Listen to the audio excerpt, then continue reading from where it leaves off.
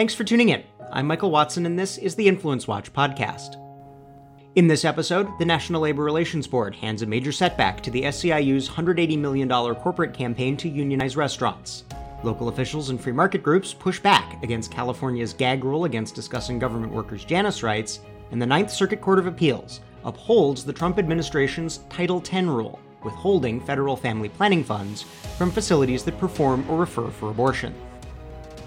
Since 2013, the Service Employees International Union and its affiliates have spent up to $180 million on public relations firms, lawyers at home and abroad, left-wing worker center pressure groups, and worker organizing committee proto-labor unions to wage a corporate campaign called the Fight for 15, targeting McDonald's and other quick-service restaurant brands. The SEIU's goal?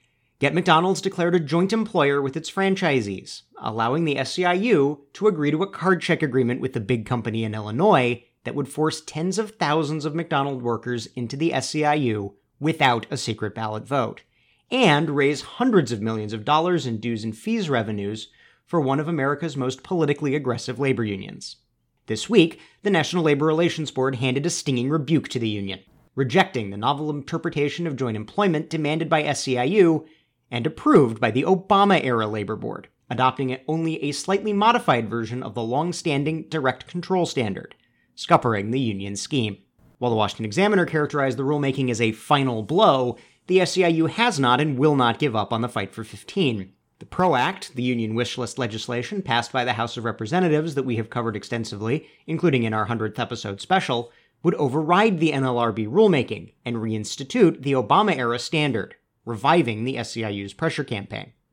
But for now, the PRO Act is unlikely to advance in the United States Senate. So where does that leave the SEIU and its spending? First, it's worth caveating that not all the $182 million identified as going to groups involved in the Fight for 15 was spent on the Fight for 15 itself. Law firms, for instance, might have received money for contract and grievance adjudication, other issue advocacy legal campaigns, or general compliance work. The SEIU has secured pro-union employment legislation, such as a $15 per hour minimum wage mandates, in left-wing jurisdictions like Seattle, Washington, New York City, and California. But one look at the Labor Department reports of the SEIU National Fast Food Workers Union tells the tale. 0 members, no successful organizing.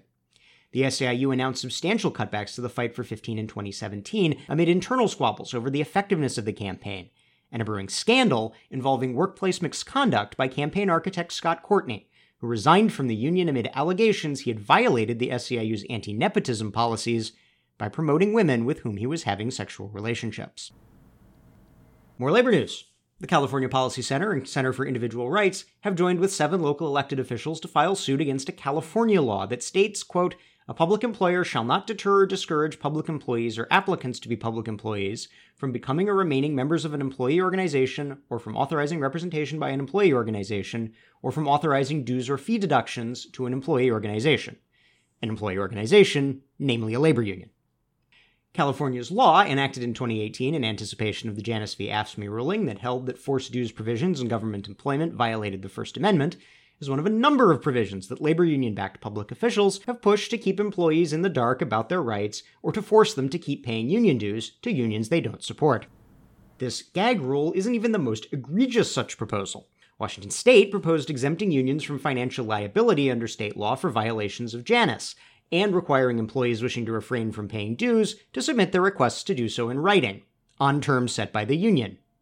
Meanwhile, unions could obtain consent to join the union and authorize dues deductions over the telephone. Oregon proposed creating a state slush fund to pay unions directly out of taxpayer coffers. Some unions have responded in even more creative ways.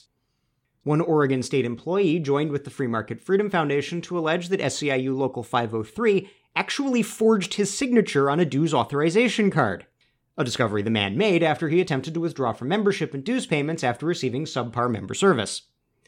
SEIU Local 503 naturally demanded that he continue paying dues until mid-2020 based on the allegedly forged authorization. For good measure, Freedom Foundation has joined with 4 other employees who have similarly alleged that their signatures were forged on union cards or that they were falsely declared to have signed electronically. One worker has already received a partial settlement and a payout of $28,000. Unions hope to use contractual language buried in fine print on these authorization cards to bind skeptical workers into making dues payments in spite of their rights to withdraw. California's law, and similar efforts in other states, are part of the strategy to keep government workers in the dark about their rights to refrain from union membership, and to refrain from financially supporting a labor organization openly hostile to their values or their aspirations. Finally, good news from the United States Court of Appeals for the Ninth Circuit, of all places. The court, frequently notable for progressive judicial activism so extreme it sees itself reversed unanimously at the Supreme Court, held that the Trump administration has the authority to condition Title X funds for family planning on recipient facilities neither providing nor referring for abortions. Organizations that receive Title X funds may still refer for abortions, but only in separate buildings from those receiving federal Title X funds. Non-directive abortion counseling is still permitted under the Trump administration rule, a fact the court noted in its ruling. Planned Parenthood had already withdrawn from Title X, costing the nation's largest network of abortion providers and one of its most prominent advocates for widespread legal abortion an estimated $60 million in federal funds. The American Civil Liberties Union and other secularist social progressive groups expressed dismay at the ruling. They can be expected to challenge the decision either before the whole Ninth Circuit, known as an en banc rehearing, or at the Supreme Court. That's our show for this week. We encourage you to subscribe on Apple Podcasts or Spotify, and if you have subscribed, thank you, and please leave us a 5-star rating. We'll see you next week.